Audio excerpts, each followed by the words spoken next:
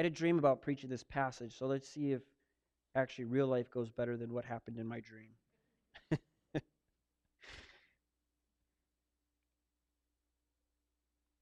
Glory to God in the highest, and on earth peace among those with whom He is pleased.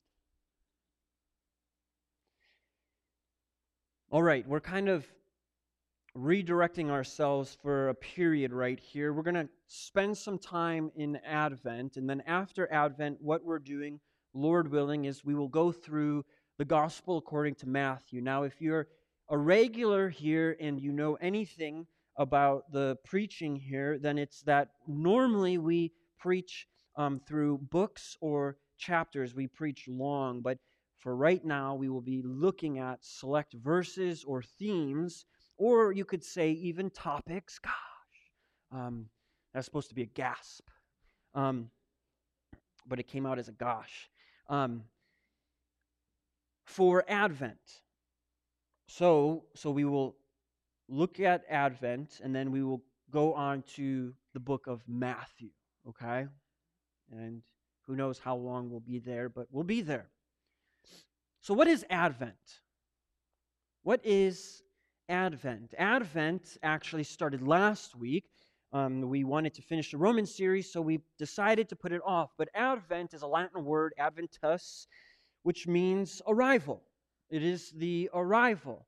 So why did the church make this thing called Advent? Well, was it because they decided, well, December 25th, we're going to celebrate Christ's birthday, and so then we will have a specific season where we will look at the advent or arrival of Christ? Well, not exactly. You see, Advent was placed long ago, way before December 25th was chosen as a day that we would remember the birth of Christ. You see, Advent was placed very early on, actually, in the church calendar. Did you know that there's such thing as a church calendar?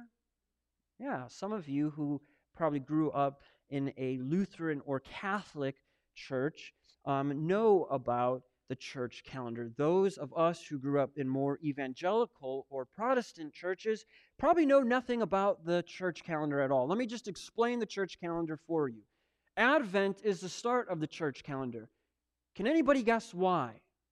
Well, because it was the birth or the arrival of Christ. It is the celebration and the anticipation of Christ coming.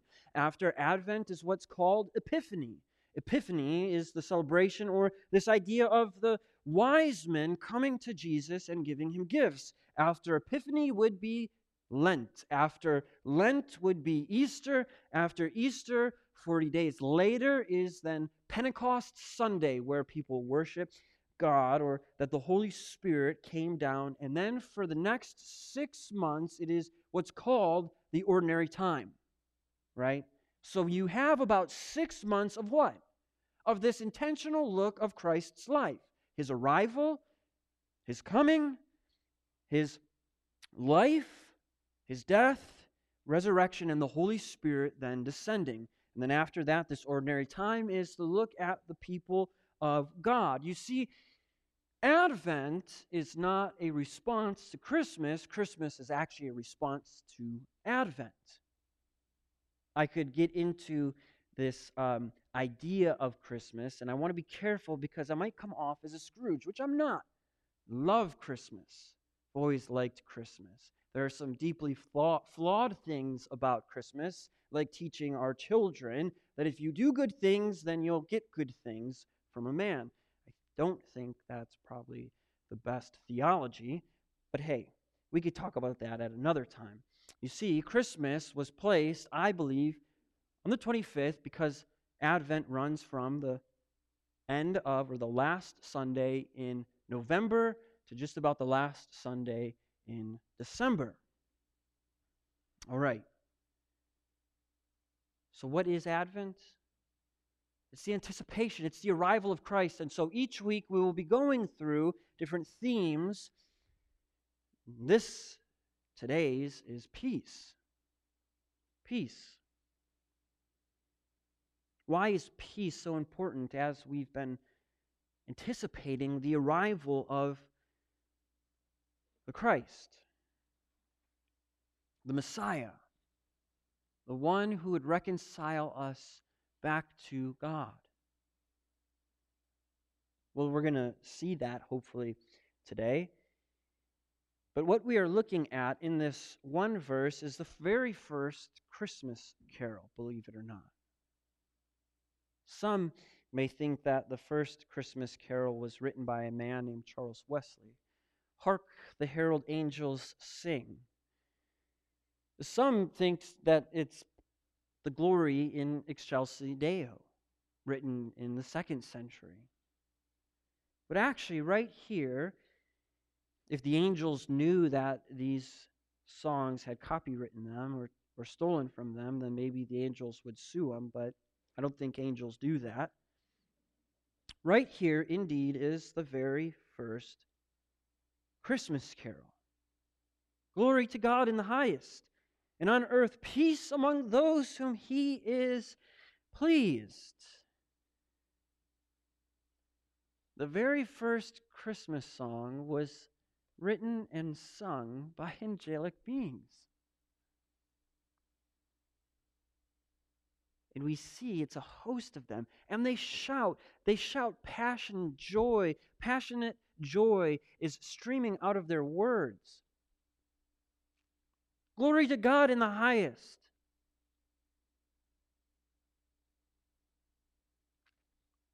You see, the angels sing because the long-expected Savior has come.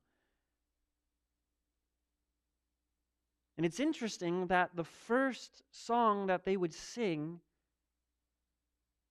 they have no other thing to think about other than there being peace on earth.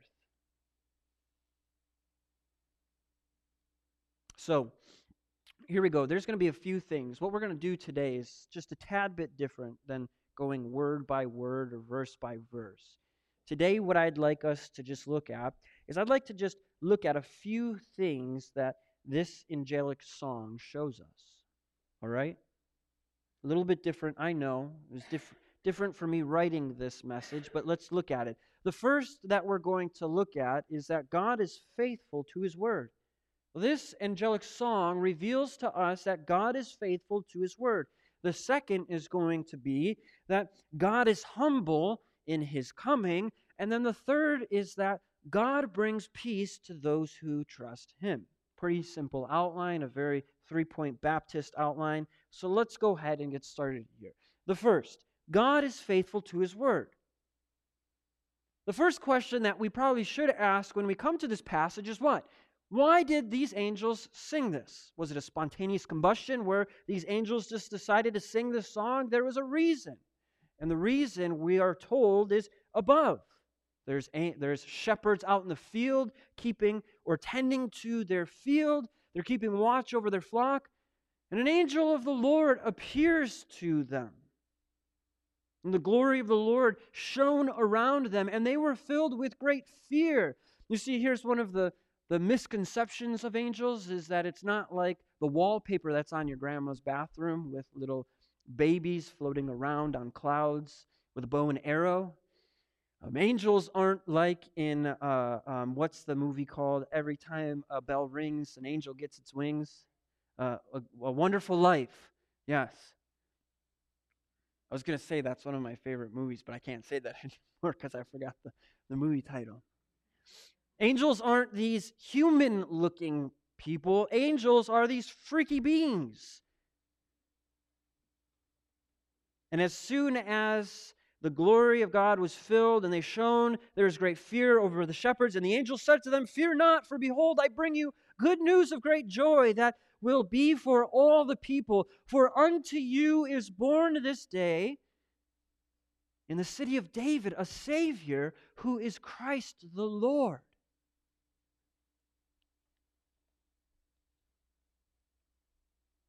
The angels have had a front row seat to God's plan unfolding right before them. It's as if they're sitting in the front row seat. And they know what's coming, and they've been waiting and longing for this day. And finally, the day has come, and God sends them to shepherds, and they proclaim His glory. For this will be a sign to you, for unto you is born this day in the city of David a Savior who is Christ the Lord. This has been God's promise to reconcile man back to Himself. And this is the start of it, Christ's life. But before we go any further, we actually have to go back to understand how long this great anticipation was before the angels came and sang this song. You see, the story starts all the way back in Genesis, doesn't it?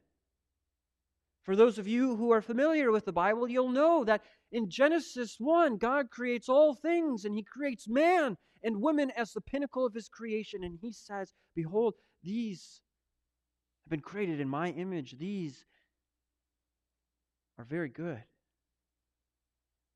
And God gives them reign and rule over His creation and says, be stewards over this land of mine. There's just one thing that I ask. Don't eat of the fruit of this tree.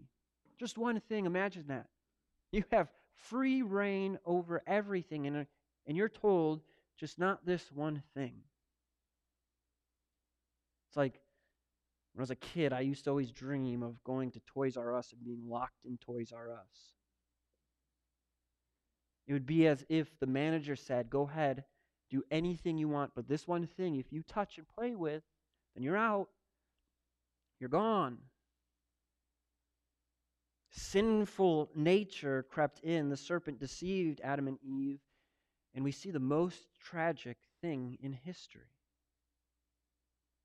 Adam and Eve eat of the fruit. They eat of the fruit because they want to be God. They don't want just dominion over His creation. They actually want to rule over Him.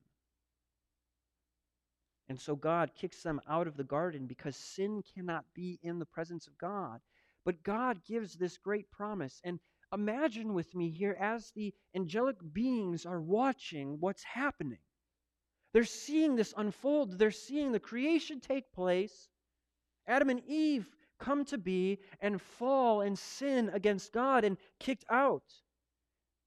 But before they're kicked out, God promises them that there would be an offspring of the woman who would crush the head of the offspring of the serpent. And so the angels are waiting in anticipation. And as time goes on, they see God come to a man named Abraham. Abraham, through you, there will be an offspring that will be a blessing to the nations. Through you, you will have an offspring that is as much as the stars of the sky. Count them, Abraham. And the angels are looking on, and they're waiting, and they're watching. And we see then David then God tells David, through you, David, there will be a king that will rule forever. And the angels are watching on and waiting, and then they see Isaiah and God's prophecies through Isaiah, and they are waiting and watching, and finally the Messiah is born.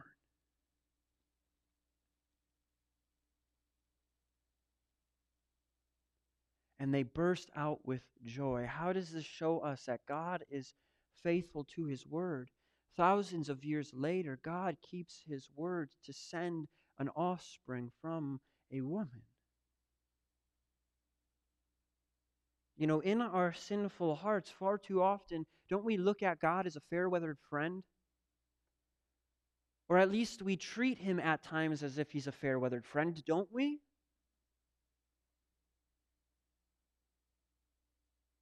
But God is no fair-weathered friend. He sticks to His word. Here's a challenge for you if you don't believe this. Read through the book of Genesis. Just read through the book of Genesis and see how many times when God speaks to somebody that it happens. What God says to happen will happen. God is not a fair-weathered friend that makes empty promises. No, God is a God who keeps His promises. And the angels have seen this. And so maybe you're sitting here this morning and you're thinking, God, Where are you? I don't see you. I don't seem to think that you're paying attention to me. I've been calling out day and night and I get no answer. God, where are you? Where have you gone? But can I just encourage you that He is faithful and that you can know this to be true by looking at His Word? You can look at His Word and time after time see how He's faithful. Can you be separated from God? No. Nothing can separate you. Will He drop you like a bad habit? No. He will bring you to completion. Has He deserted me in my darkest hour? No, He's walking with me through it. This passage of this first Christmas carol shows us right away that God is faithful to His word, that after thousands of years, God still keeps His word. And God will be faithful to you. He has not forgotten. So now that we know that God is faithful, we might be able to better understand this angelic song and why they burst into it after the announcement of the Messiah. We come to the first three words, glory to God.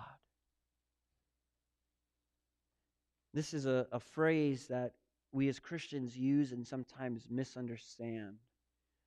We can even come across helpful tools like the Westminster Confession, which tells us that the chief end of man is to glorify God and enjoy Him forever, and yet still misunderstand what it means to glory or to bring God glory or glory to God. So here, simply put, what does it mean when the angels say glory to God? It means to honor, to adore, to give importance to see as beautiful. So these angels are starting off their song saying, we adore you, God. We honor you, God. Glory to you, God. Glory to you. Why? Because God is in the highest. Glory to God in the highest. How? Well, His Word tells us that He has created all things in 6 days and on the seventh rested. Not only has He created all things, but also at this very moment, right now, as you sit in these chairs, as each snowflake that falls and hits the ground this winter falls, He is in control and sustaining all of them at this very moment. God is in the highest because He knows all things. He's not bound to a specific place or time. He is perfect in every single ways. And so the angels right away draw our attention that there is none like God. He is high and above all else. He is the highest. There is none above Him. Yet we see God coming and interacting with us in the most incredible way. The God that is in the highest comes to dwell with us, His created beings. The only begotten Son is sent to dwell with the creation. And so we see God being born in the likeness of sinful flesh. He took on flesh. He took on flesh in the most humble postures possible. He was born into what most would say a lower middle class family.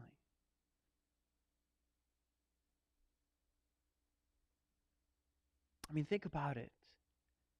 Jesus ate. He sweat. He played. He laughed. He cried. He worked.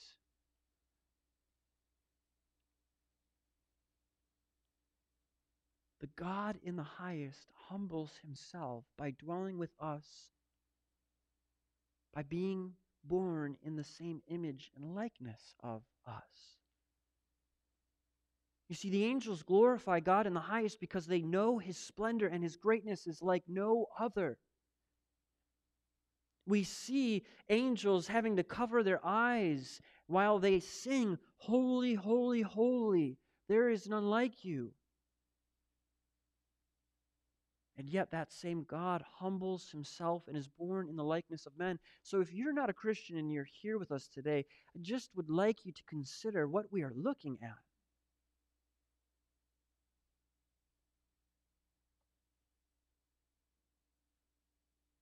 For the highest God is born in the likeness of sinful flesh. If you have any questions, please come and talk with me afterwards, or there's plenty of people who are members here at this church. If you would like to talk with them, they should be able to ask or field your questions. But here, if you're a Christian, and this holiday, or maybe the holidays for you in general, are just hard, believe it or not, for some people, this is not the most wonderful time of the year. This is one of the hardest times of the year for some people. And so if you're here and today or this holiday season is going to be hard because of loss, because of grief, because of broken relationships, I'd just like to encourage you that you have a God who humbles Himself to come and dwell with you. He does not leave you and He does not forsake you. He comes and He draws close to the needy and to the poor. And so if that is you this holiday season, please take comfort in knowing that Christ is with you. But it's not that God just came to dwell with us, right? It's not that He came to dwell with us just to kind of check up on us and see, how are you guys doing? Let me get the temperature here, and then I'm just going to go back. No, He came with a mission. He came with a purpose. He came to bring peace. The long-awaited arrival of Christ was the long-awaited arrival for peace with God among people.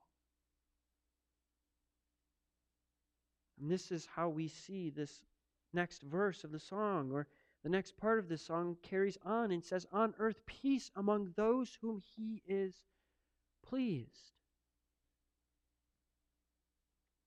The angels see that the Prince of Peace is born. But this is an interesting thing for this particular group of angels to sing. Why? Well, here's something that's free. This is just free. When you see host in Scripture, that means army.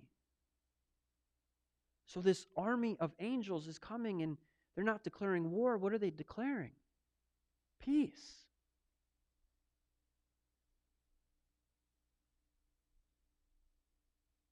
But here's where things tend to not add up, right? Because let's just look at our life. Let's look at the past few years. It doesn't really seem like peace has come, does it? It seems like we're actually further away from peace than closer to it. Here's as I was thinking about this, let's just run through the gamut here. Let's just be as honest as possible. COVID has left unrest and fear in the hearts of people. It's also left serious pride in the hearts of people. I mean, who would have thought that masks would be the cause of division? I mean, there have been riots that have devastated cities. There have been riots that have devastated our capital. There have been people out of work for months, even years, and there have been people who refuse to go back to work. There are teachers who are close to burnout. Here's the thing. It was just made clear to me that in Appleton, our teachers, there's a survey that was taken, I guess. I got an email from a group of pastors. Our teachers here are closer to burnout now than they are at the end of the school year. It's only halfway through the year. So you want to dedicate yourself to praying? Pray for our school teachers here in the valley. They're close to burnout, and it's not even close for summer. There are people who have lost loved ones this past year. There are those who have had broken relationships. There are those who have had children leave the home just because it was time for them to leave. For some of you, that's the hardest thing. For some of you, it's the easiest thing. So how is it that there can be peace on earth? Well, we're not told that there's actually peace on earth. We see that the angels actually say, on earth peace among those whom God is pleased with. What does it mean when God is pleased with you? How does a person please God?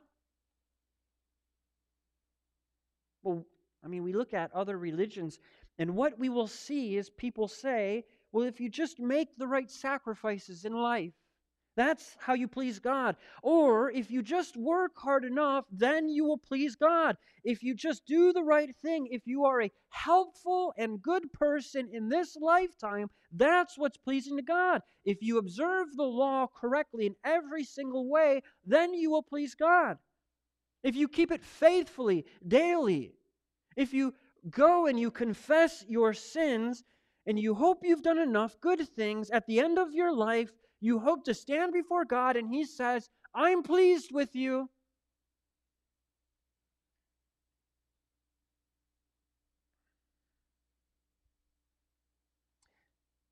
This isn't how we please God. This isn't how the Bible teaches us to please God. The Bible actually tells us, Paul tells us, the Apostle Paul tells us that we are justified by faith. And when we are justified by faith, we have peace with God. Do you have peace with God? Isn't it so easy to look for peace in so many other places than God? We see that if we just join enough groups or activities and we distract ourselves, then we'll have peace. We see if we just make enough money in this lifetime so we can retire early, that's what is going to bring me peace.